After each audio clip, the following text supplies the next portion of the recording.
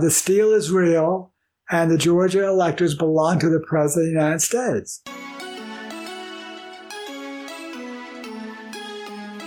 Welcome to the Propaganda Report. This is Monica Perez. And I'm Brad Binkley. Returning to the show, our regular guest, the election integrity activist and expert fighting the good fight in Georgia, on the ground as we speak, our friend Garland Favorito. Hello, Garland. How are you this week?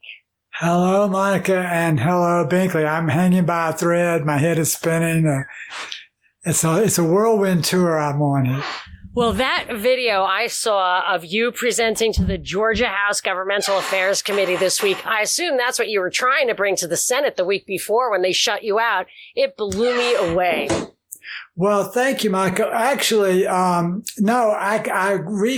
that's all new evidence that I came up with. I had a different presentation for the Senate, but when that video that they played just blew me away because I was there, I was at State Farm, and it put all the pieces together for me because we couldn't figure out why there were these invalid ballots. And then when the president's legal team played that video for the Senate, it put all the pieces of the puzzle together for me. So I went back and redid my presentation for the House.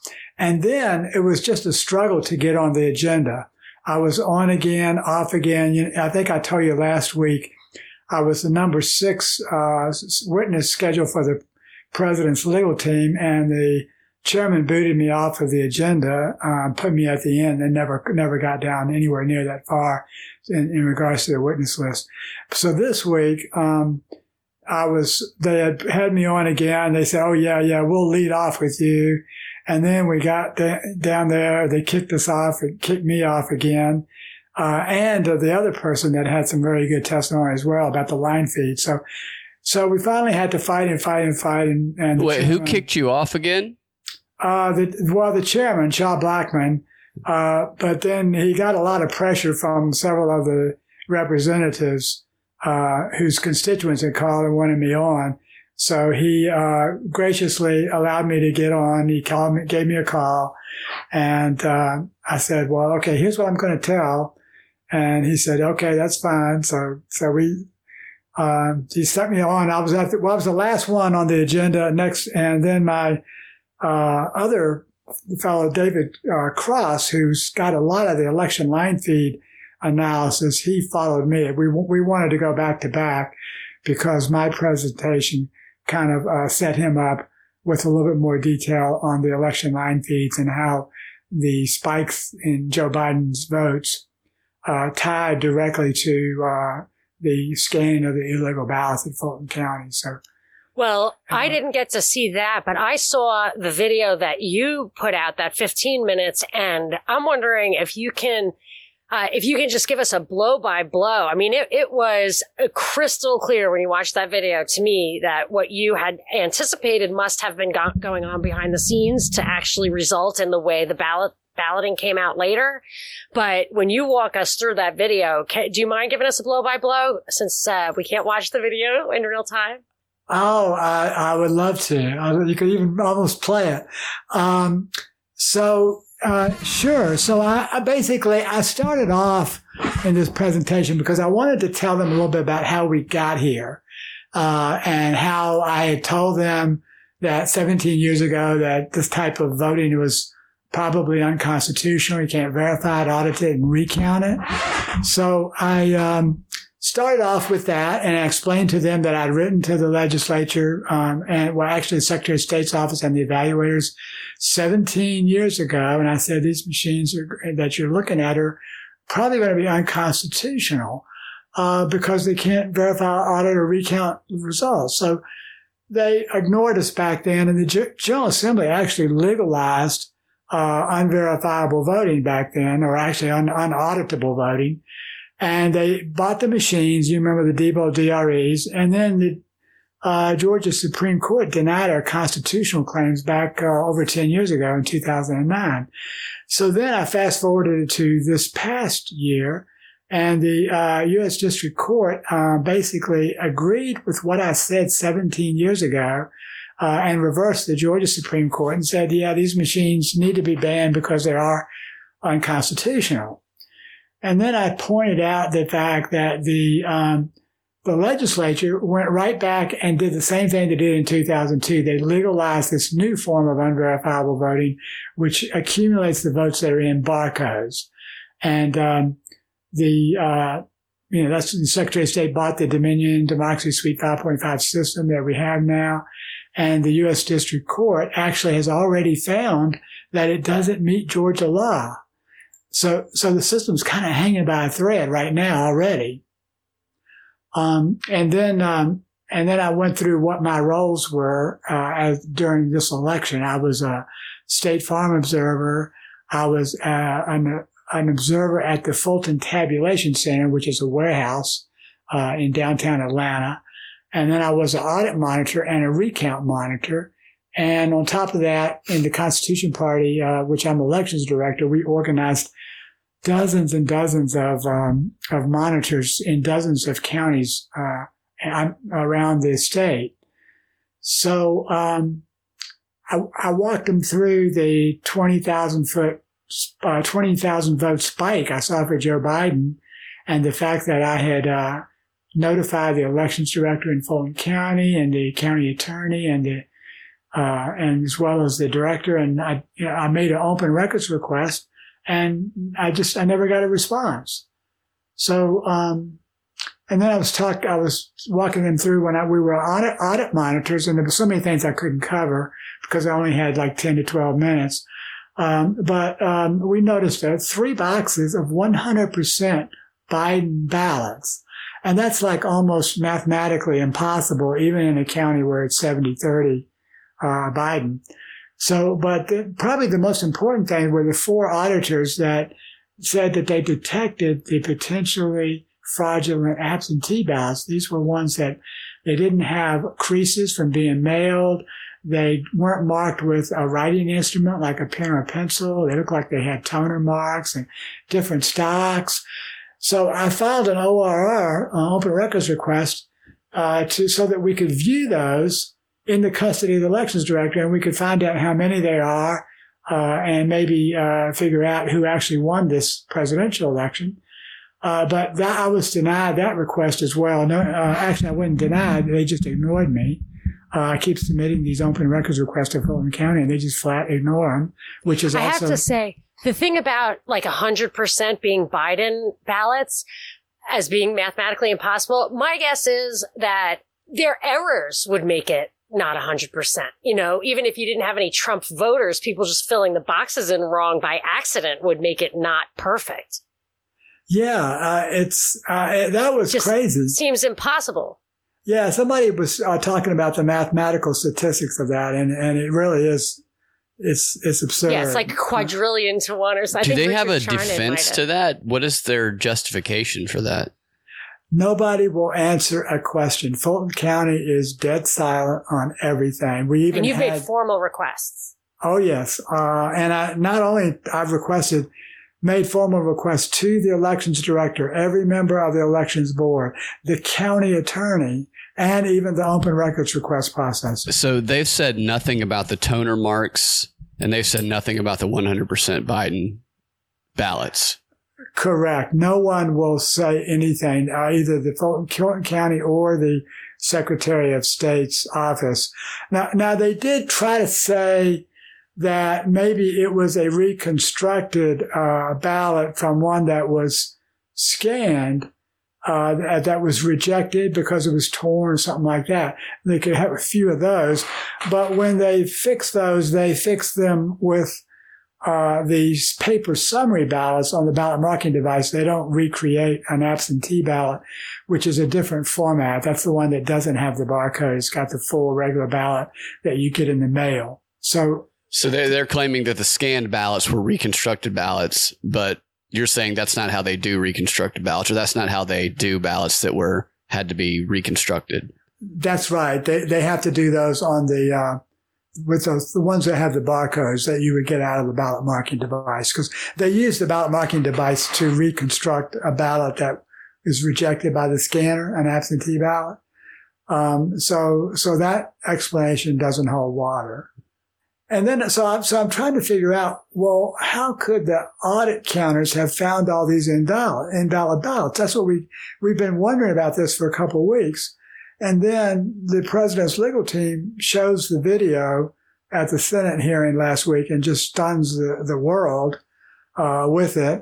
And all of a sudden, all the pieces just kind of fall together. So I started walking them through the State Farm Arena because I had been the observer there, and I was explaining to them that the curvature of the room is in itself a violation because you can't see from the monitors area to the other side of the room because it's a curved room, and you can't see around the corner.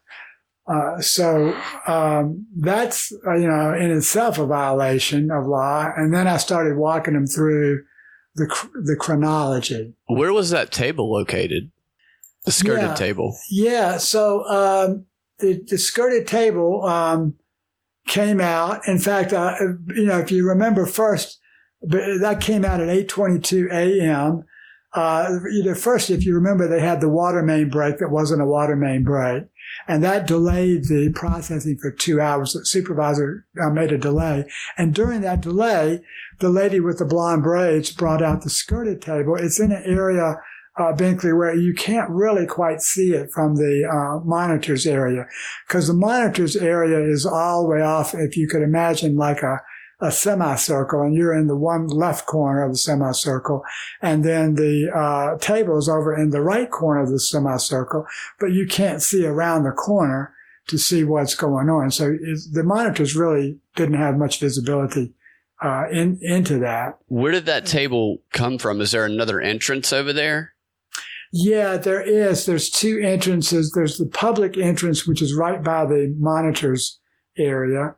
And then the other entrance is where they have all the ballots and stuff. So that one apparently came in from that area. Okay, so it came in from that entrance where it's a little bit harder for the monitor to see around the corner. Right. And so then, of course, and again, a skirted table is another violation of Georgia law. Everything should be transparent. You shouldn't have a skirted table to begin with. We had 125 tables at the recount and audit. At the audit, and not one of them was skirted. And in retrospect, it seems to be that the reason you don't want it is for the exact reason it was used. Exactly, Monica. It sounds like a table was brought in outside the view of the monitor that had a skirt on it, which is against the regulations. And it kind of sounds like it might have been done in a sneakily way, at least the way it's being described and the way the setup of the room. Yeah, it's hard to say. Of course, they would argue there was, nothing sneaky about it. Well, but I find that the blow by blow that you bring out with the video, it becomes increasingly clear. I mean, there's no doubt left in my mind. So let's keep going with what you see. Yeah. Okay. Well, everything was normal throughout the day, Mike. Everything was going fine. And then suddenly at 10 o'clock, this lady with the blonde braids comes out again, and she makes an announcement about stopping processing. So that was at about 10 o'clock. And then, by 10:40, they had shut everything down, or what appears to be everything. But the monitors were still there. And that's what was interesting to me, is that you see there's a lot of activity, then the activity stops and the room basically empties out, but the monitors stay to make sure, they didn't just say, all right, she said to go home, we're just going home. They waited. Clearly, it looked to me until they were satisfied that this operation had completely ceased and everyone was gone, is what it looked like from the video. Exactly. That's what it looked like to me too, Monica. And so they hung around after it was shut down. The monitors still hung around for about another 15 minutes. And then at 10:55, they left, according to the video. And, as soon as they left, the, lady in the blonde braids then starts pulling out, suitcases, and the helpers are pulling out suitcases from under the skirted table. It was just amazing. Yeah, 3, 4, and 5, 1103, 1104, 1105. The supervisor pulls out one, and they take them on back, and they start scanning. Because we did see that, like when they released the video, we all saw it on Twitter. Binkley showed me like a couple of different angles that was very interesting. But there, the context is everything. It's easy to make something, look exactly the way you want it to look without showing you the bigger picture. But as with that video, it basically pans out to the bigger picture. And that to me makes it unambiguous. Right. It just, it all added up and made perfectly crystal clear sense once I saw it. And then I felt like I had to elaborate on this a little bit for the house because I was actually a State Farm Arena observer and I was familiar with the room. How late were you there? Were you there that day? No, ironically, I was there the next morning after the damage had just been done. So, and you'd already kind of knew there was something up because of all the late, like the 1:30 a.m. ballot count surge, right? Or were you not aware of that yet? Well, no, I actually wasn't aware of that just yet. So I came in, looked, checked around, and I was not really aware of that until the next evening. That's when I became aware. I think it was the 5th of November, not the 4th, which was a second surge, but not as dramatic. Okay, so let's just go back. So you see the woman with the blonde braids, the stuff, the suitcases, which did not appear to be the same as the boxes that the other absentee ballots were in, right? So that even if suitcases are sometimes a normal thing for absentee ballots to be transported in, this was not consistent with the other absentee ballots, if I recall correctly. Yeah, that's exactly right, Monica. So the issue isn't so much of the case of what they're in, it's the fact that they're not being processed the same way that the others were. They didn't get the cases off the wall. And right, where the rest of them had been stacked or stowed. Is that right? Exactly. Right. Yes. Yeah. And so it appears that they had already they didn't have envelopes. Most of these, they have big envelope opening processors in the room. So these ballots were, So these had already been taken out of their envelopes, supposedly? Correct. That's a correct. totally different protocol from what I was watching on election night. Am I wrong? Right. No, I think I saw some of that on TV. Not wrong. Not wrong. So let me ask you, I don't want to jump ahead, or maybe I am jumping ahead. How long counting those ballots that came out of the suitcase last? Could you tell that? Yes, absolutely. And that was exactly where I was going. You're reading my mind. So the scanning continued for almost 2 hours, from just a couple minutes after 11 till just a few minutes before 1. And they had at least 4, if not 5 scanners. The scanners can go 3,000 to 5,000 ballots an hour, and there's nothing to prevent them from scanning the same ballots over and over again on top of that. Wow. So they were on their merry way there. So that was an absolute minimum, I would say, of 15,000, and that's extremely conservative. It could be as high as 35,000 ballots that they scanned illegally without monitors present. Do you think that Fulton was the only place that happened? Well, it's hard to say. What I can tell you, Micah, is that Fulton County had the biggest spike. I think that there could have been some potential issues in other counties like DeKalb, but the spike that occurred in Biden votes that literally won the election came within a half an hour after the scanners left. So they scan for 2 hours. They leave at 12:55, obviously with the memory cards. And then those cards would likely have been taken to the tabulation center, which is only about a 10-minute drive. And then they would have been uploaded, rather quickly. So sure enough, 40 minutes later, there's this huge surge of Biden votes, like 100,000 more. Something like he had 136,000, of which maybe no more than half of those could have been legitimate, I would have thought. But and if you look at the time feed, well, you can see, all the election results come in, how it'll go back and forth. Biden will go up, Trump will go up, and so on. And then all of a sudden there's this just big boom for Biden, and it's over. But that's even more than could be accounted for by that one feed in Fulton, right? That number, 100,000, or even if it's 50,000 is, you're saying it could actually, because 15 to 30,000 is like a conservative estimate of what do you think that what happened in that room in Fulton could have been the difference maker? Absolutely. And in fact, that's exactly where I ended up going with that. So there are a couple of questions that come up. There are a couple of arguments that people make against this before we get to the conclusion. Like, for example, they'll say, well, are the fraudulent ballots, if they're really fraudulent, then why did the ballots, number of ballots cast match the number of voters voted? That's a good question. But the truth is they didn't match. Fulton was off by 342, and they had to rebalance themselves. But the other two real serious considerations are that the supervisor who's over this operation also controls the absentee ballot processing list and tracking list. So if you remember, many people came to the polls and they were told they had already voted by absentee.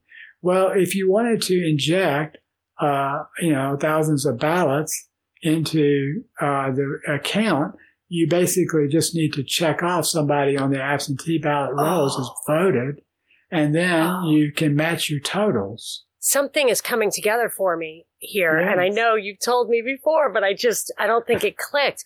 So when people argue against purging voters who haven't voted in a long time or that kind of thing, by having a lot of voters who haven't voted in a long time, that kind of gives you a pool of voters from which to draw if you wanted to cast votes in somebody's name who isn't going to come up and say, hey, I need to vote. What do you mean I already voted?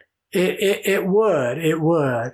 And, but rather than to remove legitimate voters from the rolls, I think it would be better simply to make sure, as a basic security procedure, you don't want somebody who's controlling the ballots themselves and the scanning to have anything to do with the absentee ballot list.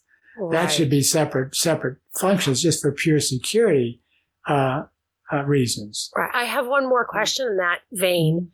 I remember in 2016, the big problem with the thing where you filed a complaint against Governor Kemp, which was never, I think, or was Secretary of State Kemp at the time.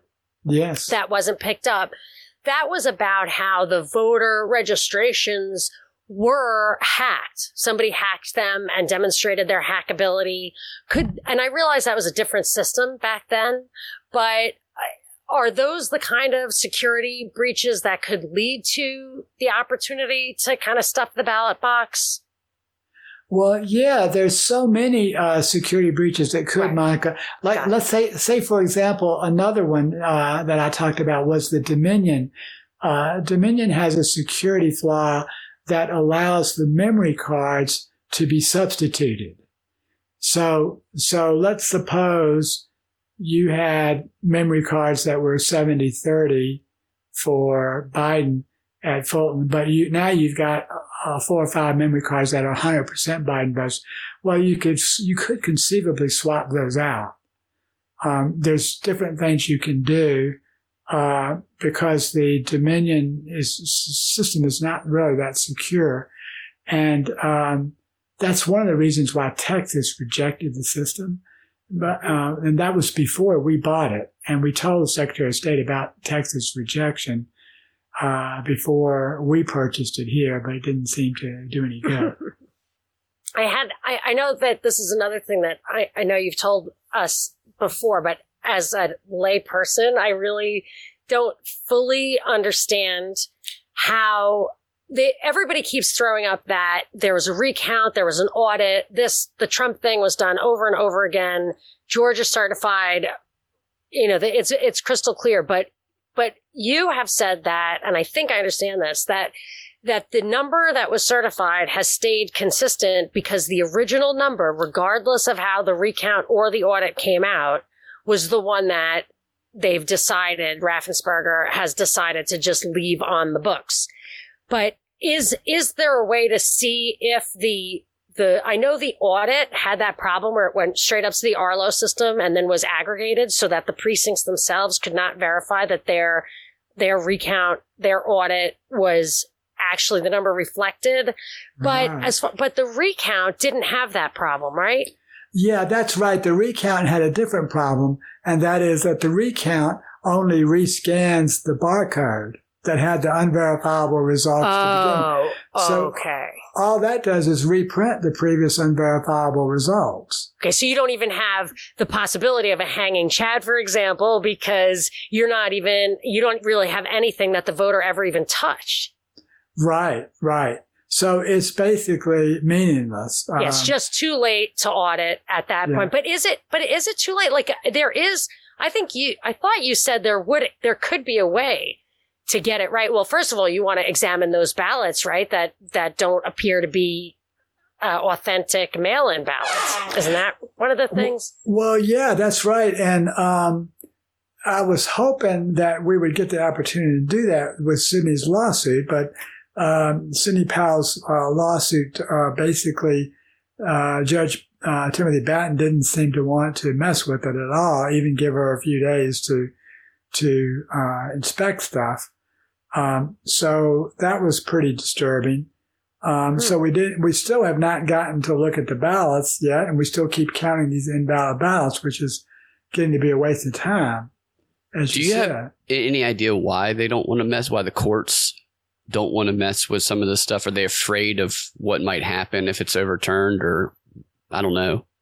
Yeah, I honestly don't know, Binkley. It's almost getting to the point of being bizarre. I think I told you last week, I thought Lynn Wood's suit was a little bit weak. I didn't expect that one to be upheld. But Sidney Powell's, basically when you're just putting evidence of fraud on the table and the court doesn't even want to do anything about it, that's pretty bizarre. And she did put a fair amount of evidence on the table, for the court to see. I also noticed that David Schaefer's case was dismissed because of a filing technicality and a failure to submit fees.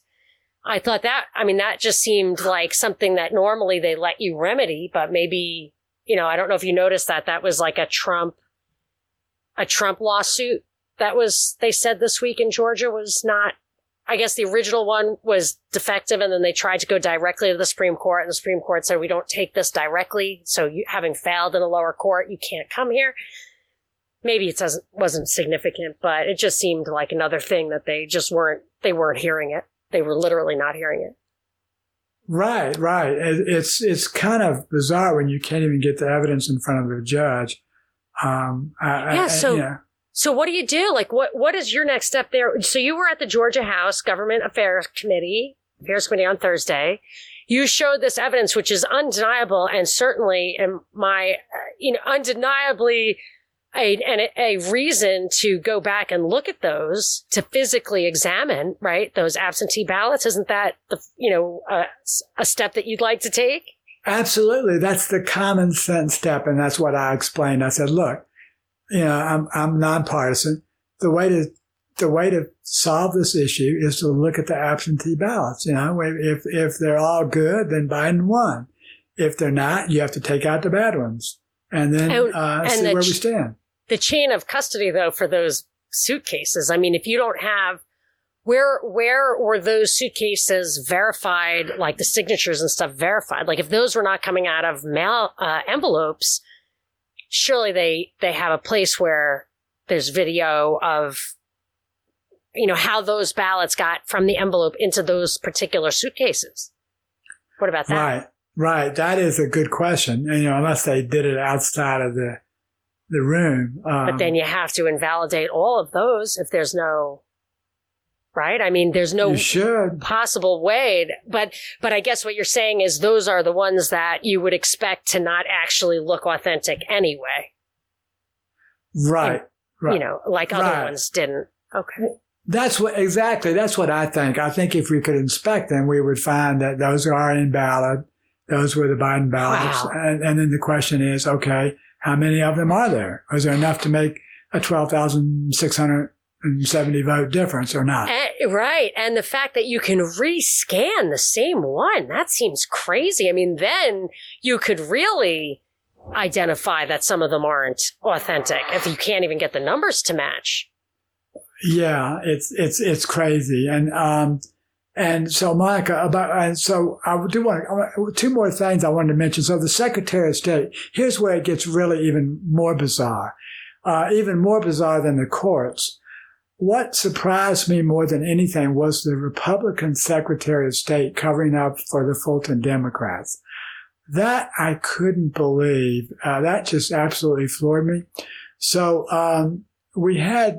the Secretary of State came to the defense of Fulton County in two different ways. First of all, their Inspector General produces a declaration, which has no real basis in law. You know, it's not an affidavit. And she tries to say that the monitors decided to leave on their own accord. Well, of course they did, but that was because they were told everything was shutting down. You know, their affidavits say that they were told that they were shutting down. The video shows that they were shutting down. All the scanning seems to stop before the monitors left, as you already said, Monica. And then the monitors returned after they realized what happened. They came back. So all of that refutes the Inspector General's claim that the monitors may have decided to leave on their own. The other thing that the Secretary of State, the manager said, Gabriel Sterling, who's the implementation manager for the voting system, he says, well, everything you just saw was normal ballot processing. No, I mean, it defies common sense. You know, you don't use skirted tables to hide ballots. And you already talked about this, Mark, you know, the ballots were not processed from the wall. They were hidden under the table. The envelopes were already removed. We talked about that. And they were illegally scanned onto memory cards without monitors, you know, tens of thousands. And even the curvature of the room and the way the monitors were roped up is really not consistent with Georgia code. So how he can stand up and say with a straight face that this is normal ballot processing is just absolutely, beyond my expectations or my understanding. So that's when I posed to the legislatures that the Secretary of State was involved in a cover-up. And ironically, one of the legislators, Scott Turner, Republican, who actually voted against House Bill 316 last year, only Republican to vote against it, he also chimed in and started talking about the false information that the legislators have gotten from the Secretary of State's office.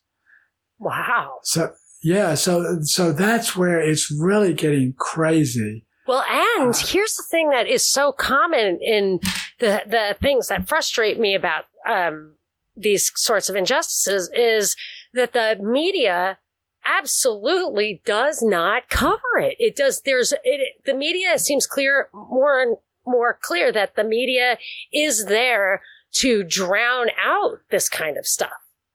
Yeah, exactly. I mean, they will just print or report whatever the Secretary of State says, even if it's completely invalid. And he knows that, which is why he knows he can get away with it. And he does it. I think that if he thought that he was going to be scrutinized nationally, because this is a really critical national issue, he wouldn't, I don't think he'd do it. I think he knows that they've got his back.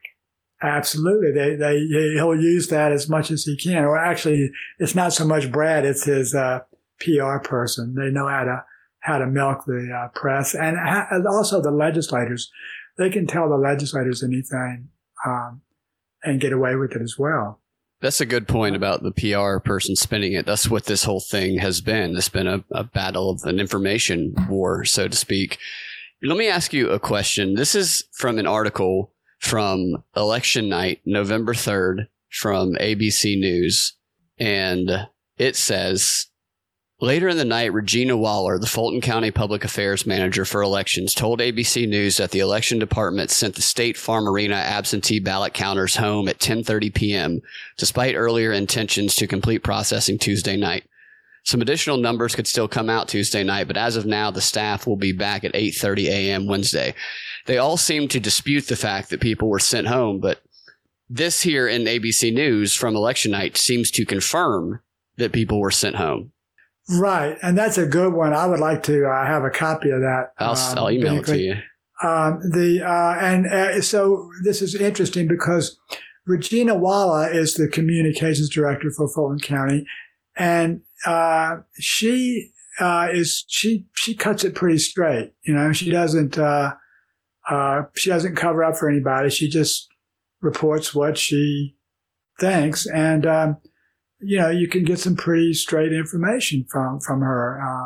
I've been pretty successful at getting information from her that was accurate. So I think that report is in fact accurate.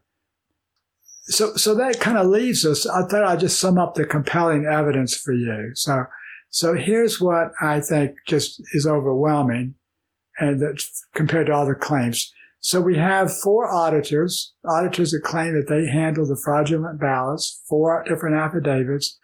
We have the monitors. 2 of them have submitted affidavits that they were told that the processing would stop, but it continued, like you're saying, Binkley, with the ABC report.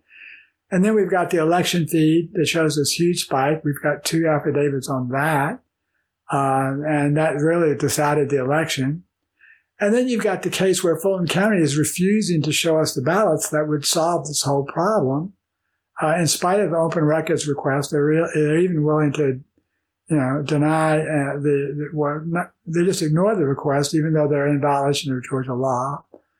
And, we talked about the video evidence with all those thousands of ballots being scanned illegally. And then here's another kicker. One woman that's prominently displayed in the video actually has confessed to this crime on social media, on her social media account, prayed for forgiveness, and then told the public she's lawyering up. So wow. That's amazing. And is somebody in that video?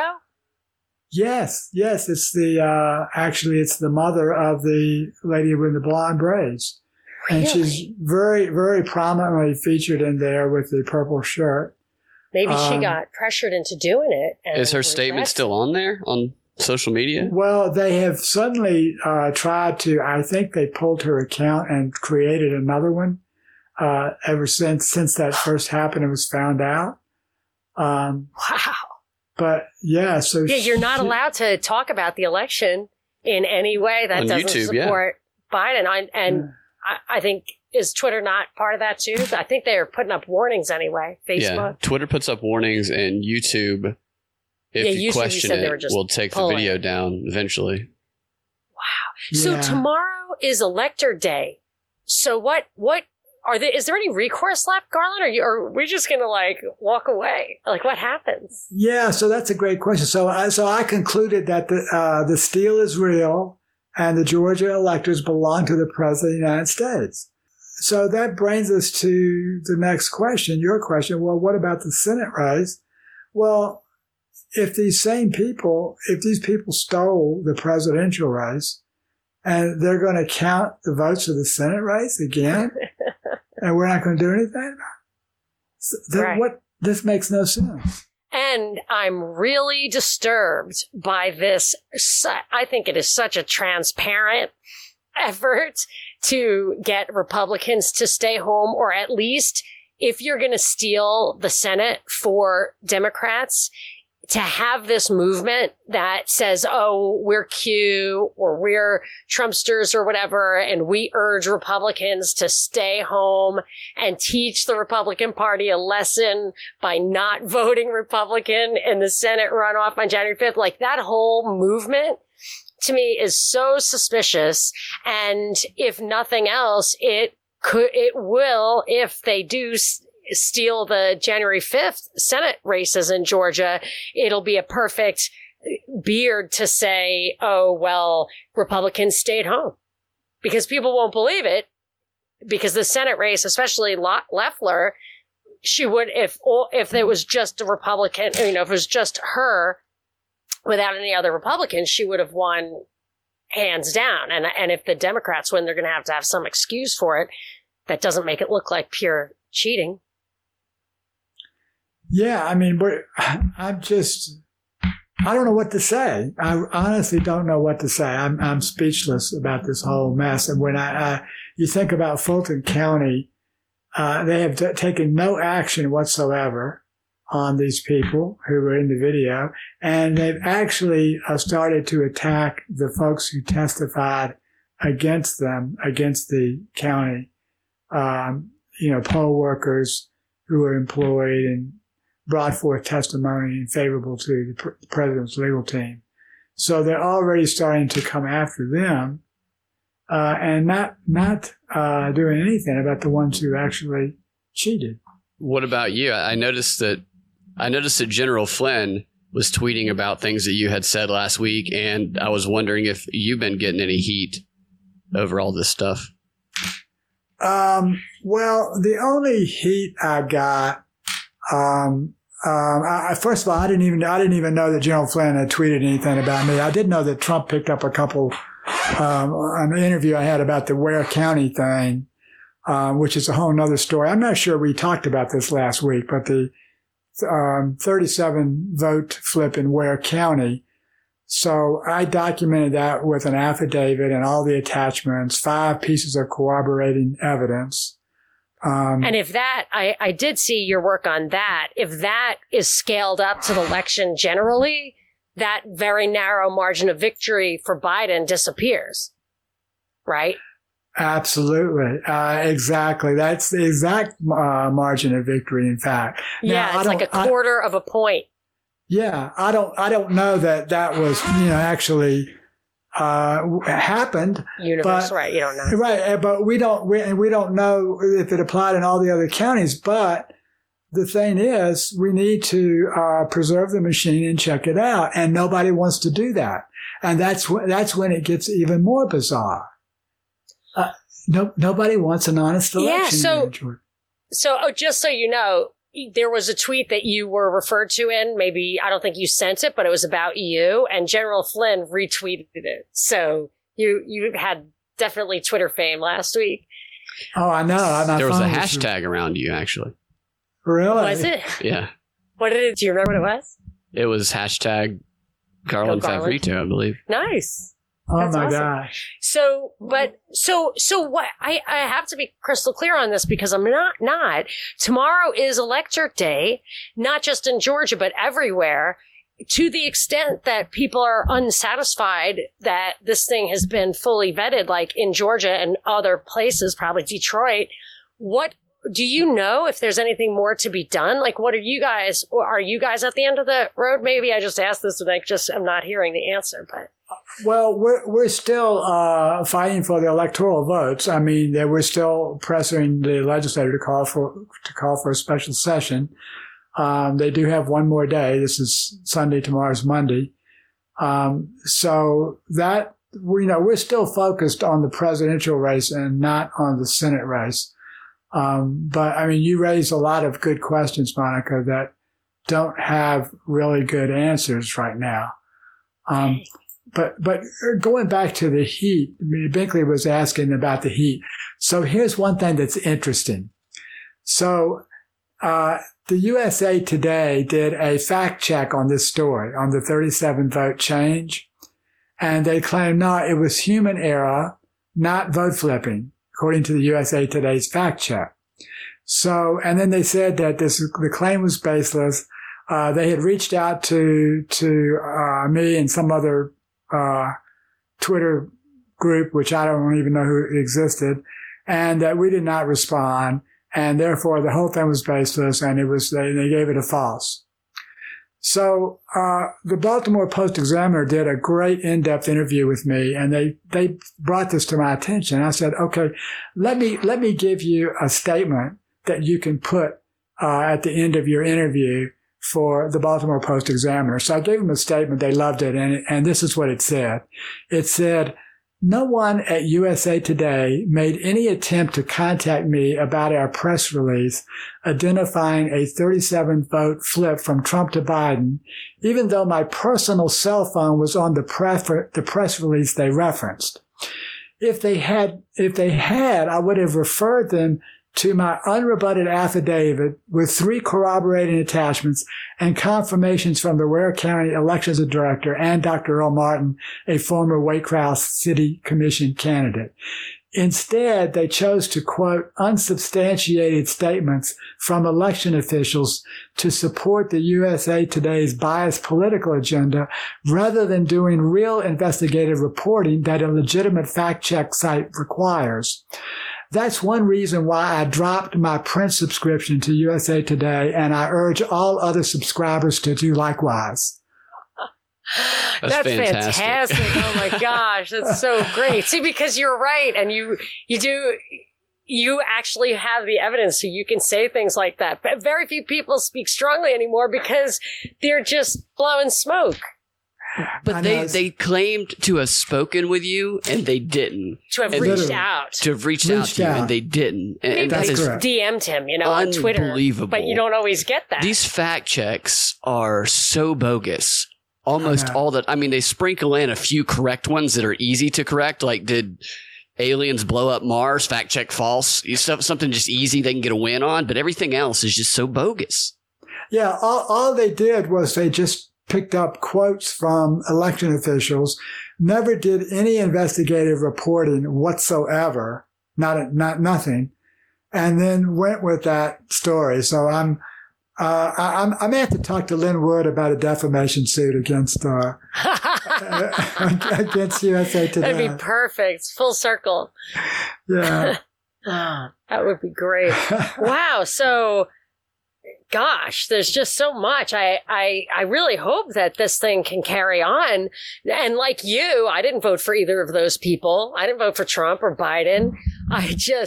It's just outrageous. And I was really hoping, like, my last vestige of hope in that this system that we can kick the can on our current form of government. I mean, it's going out the window with this. If there's no further recourse with the evidence that you've presented, I don't know what else. This American experiment is well and truly dead. Yeah, you're right, Micah. I'm stunned. I think our next step, where we're going to possibly try to put together a lawsuit of citizens against Fulton County. So maybe we're looking at that, try to force them to open the ballots. It might even be too late, but we've got to do something. We just can't let this stand. Do you know anything about the process that would throw it to Congress after tomorrow? I don't know the full details of it right now, but has something to do with people in the Senate and people in the House making an objection that one way or another gets it to January 6th as when it would be determined? Yeah, that's a great question, Binkley. And I don't know. I haven't gotten that far because we're still trying to push another day or two on the state legislature. We are being, it's bizarre that they have not called a special session. We understand Ralston's people some of them, their leaders are not, backing it, but we understand that we had quite a few, maybe 100 or so, total that were for a special session. The governor can call the special session, but he's been reluctant to do that. And that's really bizarre. And here is where I want to get down to this, Monica. You're going to really like this one. So it's pretty disturbing. We've been trying to figure out why wouldn't the governor call a special session? I mean, after all, Trump, endorsed him, and he actually won the gubernatorial race in the primary because Trump endorsed him. He's supposed to be a Republican, so that would favor Republicans. So we've been trying to figure out what and why Brian Kemp will not call a special session. And I got kind of a heads up alert Friday night that I need to be thinking about what happened down in Pooler, Georgia last weekend when Harrison Deal was killed on I-16. Harrison was the boyfriend of one of Brian Kemp's daughters. And it's a very bizarre so-called accident in which flames shot 100 feet in the air, total burnouts of a couple of vehicles. He was killed. No one else was harmed other than a couple of injuries, very minor injuries. But there's something really wrong there, and I don't know what it is. But since I know, Monica, you're into those kinds of things, I just thought I'd throw that out. I don't think there are coincidences.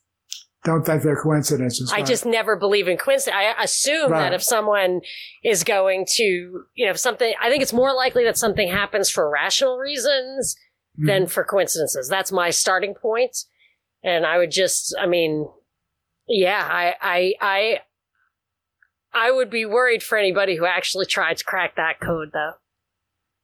Yeah, exactly. I was, even the people on Facebook, the Pooler police were saying, okay, the road's going to be shut down for most of the day, in fact, after that accident. And the folks were responding on the Pooler police's Facebook page and said, "You call that an accident?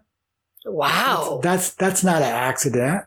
That's That's an explosion." So they were going after the Pooler police for calling it an accident. And I didn't think anything of it, but I just looked at the videos, or not the video. Well, yeah, there is a video and there's also stills, and it's devastating. I mean, the way I think about that stuff is, people, just let's talk theoretically for one moment about conspiracies. What people often say to me is, how do people keep these secrets? And I always use some of the work I did on the Boston Marathon bombing as saying, well, some people keep secrets and some people don't, but some of the people who were involved in the investigation, like the FBI hostage rescue team, shortly after that incident fell out of a helicopter in a training mission. And I just always think, those guys, what if there are a couple of people who know what's going on and just have the conscience, like the person who put her face up there on Twitter saying, I'm not okay with this. And what do? I mean, I think that if there are conspiracies, you got to silence the people who can't be trusted. And if you silenced a couple of people like that, then the rest of the people can be trusted. Yeah, I can't help but wonder if the governor is under being intimidated, and that was part of it. I just see, with him, I go way back to the 2016 and everything else, and I feel like because didn't you say that the 2016 the results in Georgia that seemed weird to you was that Hillary got too many suburban votes, and that if there were shenanigans, it was actually against Trump? I did say that. I did say that, Monica. It just still seems bizarre to me that she was carried Cobb and Gwinnett at that time. Yeah, and just the way that Stacey Abrams never talked about that case against him, and the way that they played dirty pool against Cagle in the primaries. Like, I feel like this guy is Manchurian.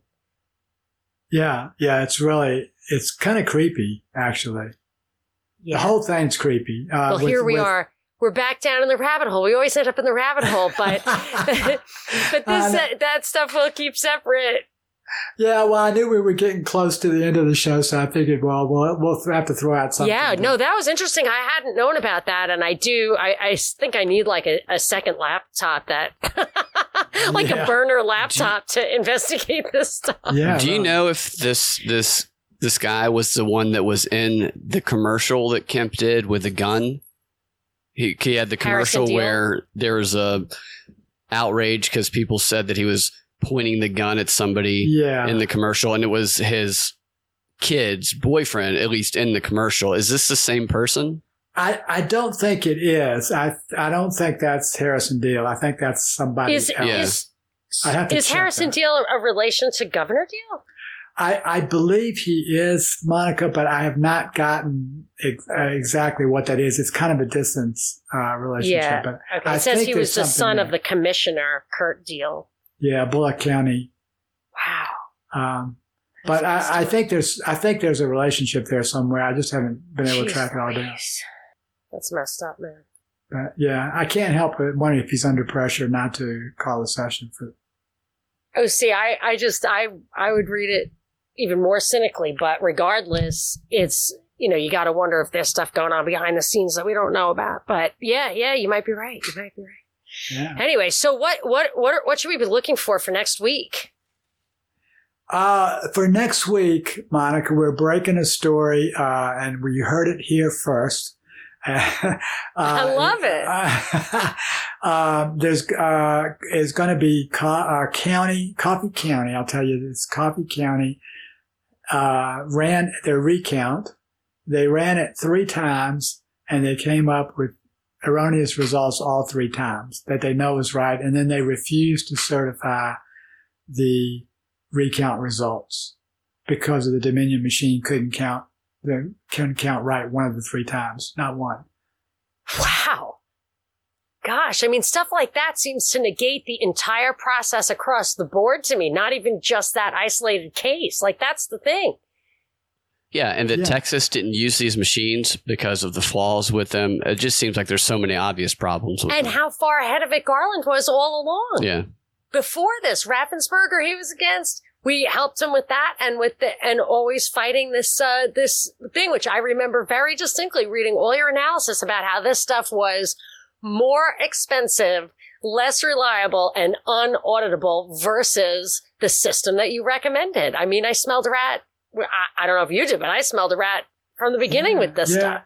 And Monica, we literally sat down. I think I may have told you this before. We sat down with Brad when he was in the Republican primary and he was in the runoff with David Belle Isle. Yeah. And he came over it was at Madison Forum event one day, and the president of Madison Forum, Michael Lopez, and I sat down with him, and we laid it out for him. He said, look, these are the machines you want to avoid. These are the machines that are good. And the ones that you wanted to avoid, this is one of the ones that we told him don't get involved with because it's a barcoded voting system, and you don't want any kind of system that accumulates votes that are hidden in barcode. So did he say okay? No, he just took the information. Right. He was grateful that we gave it to him, but that's obviously it didn't go anywhere. I don't know where it went. He said, "Oh, thank you. These might be the ones we want to use." Yeah, right. Exactly. It was like, wow, you can do that. Wow. Who knew this was even possible? Oh, well, at least we can still laugh. At least we can laugh. I'm trying. So, all right. Well, let's wrap it up with many thanks to you, Garland, and really looking forward to talking again next week. And I would have renewed faith. There are 2 things that would renew my faith, or at least keep me going a little bit longer. If Trump pardoned Ross Ulbricht, I don't know if you know who he is, but he is wrongly in jail for the new Silk Road thing. And if your work sees the light and your investigations are at least picked up by these people, I'll have a little more faith in the system, but it's not looking good. Yeah, most of the light that we're getting is from the national, more conservative news media. They're all over it, but the local folks won't touch anything. Gosh. All right. Until next time. Thank you so much for your time, Garland. All right. Thanks, Monica. Thanks, Binkley. Thanks, Garland. Okay. Bye. Bye. See y'all later.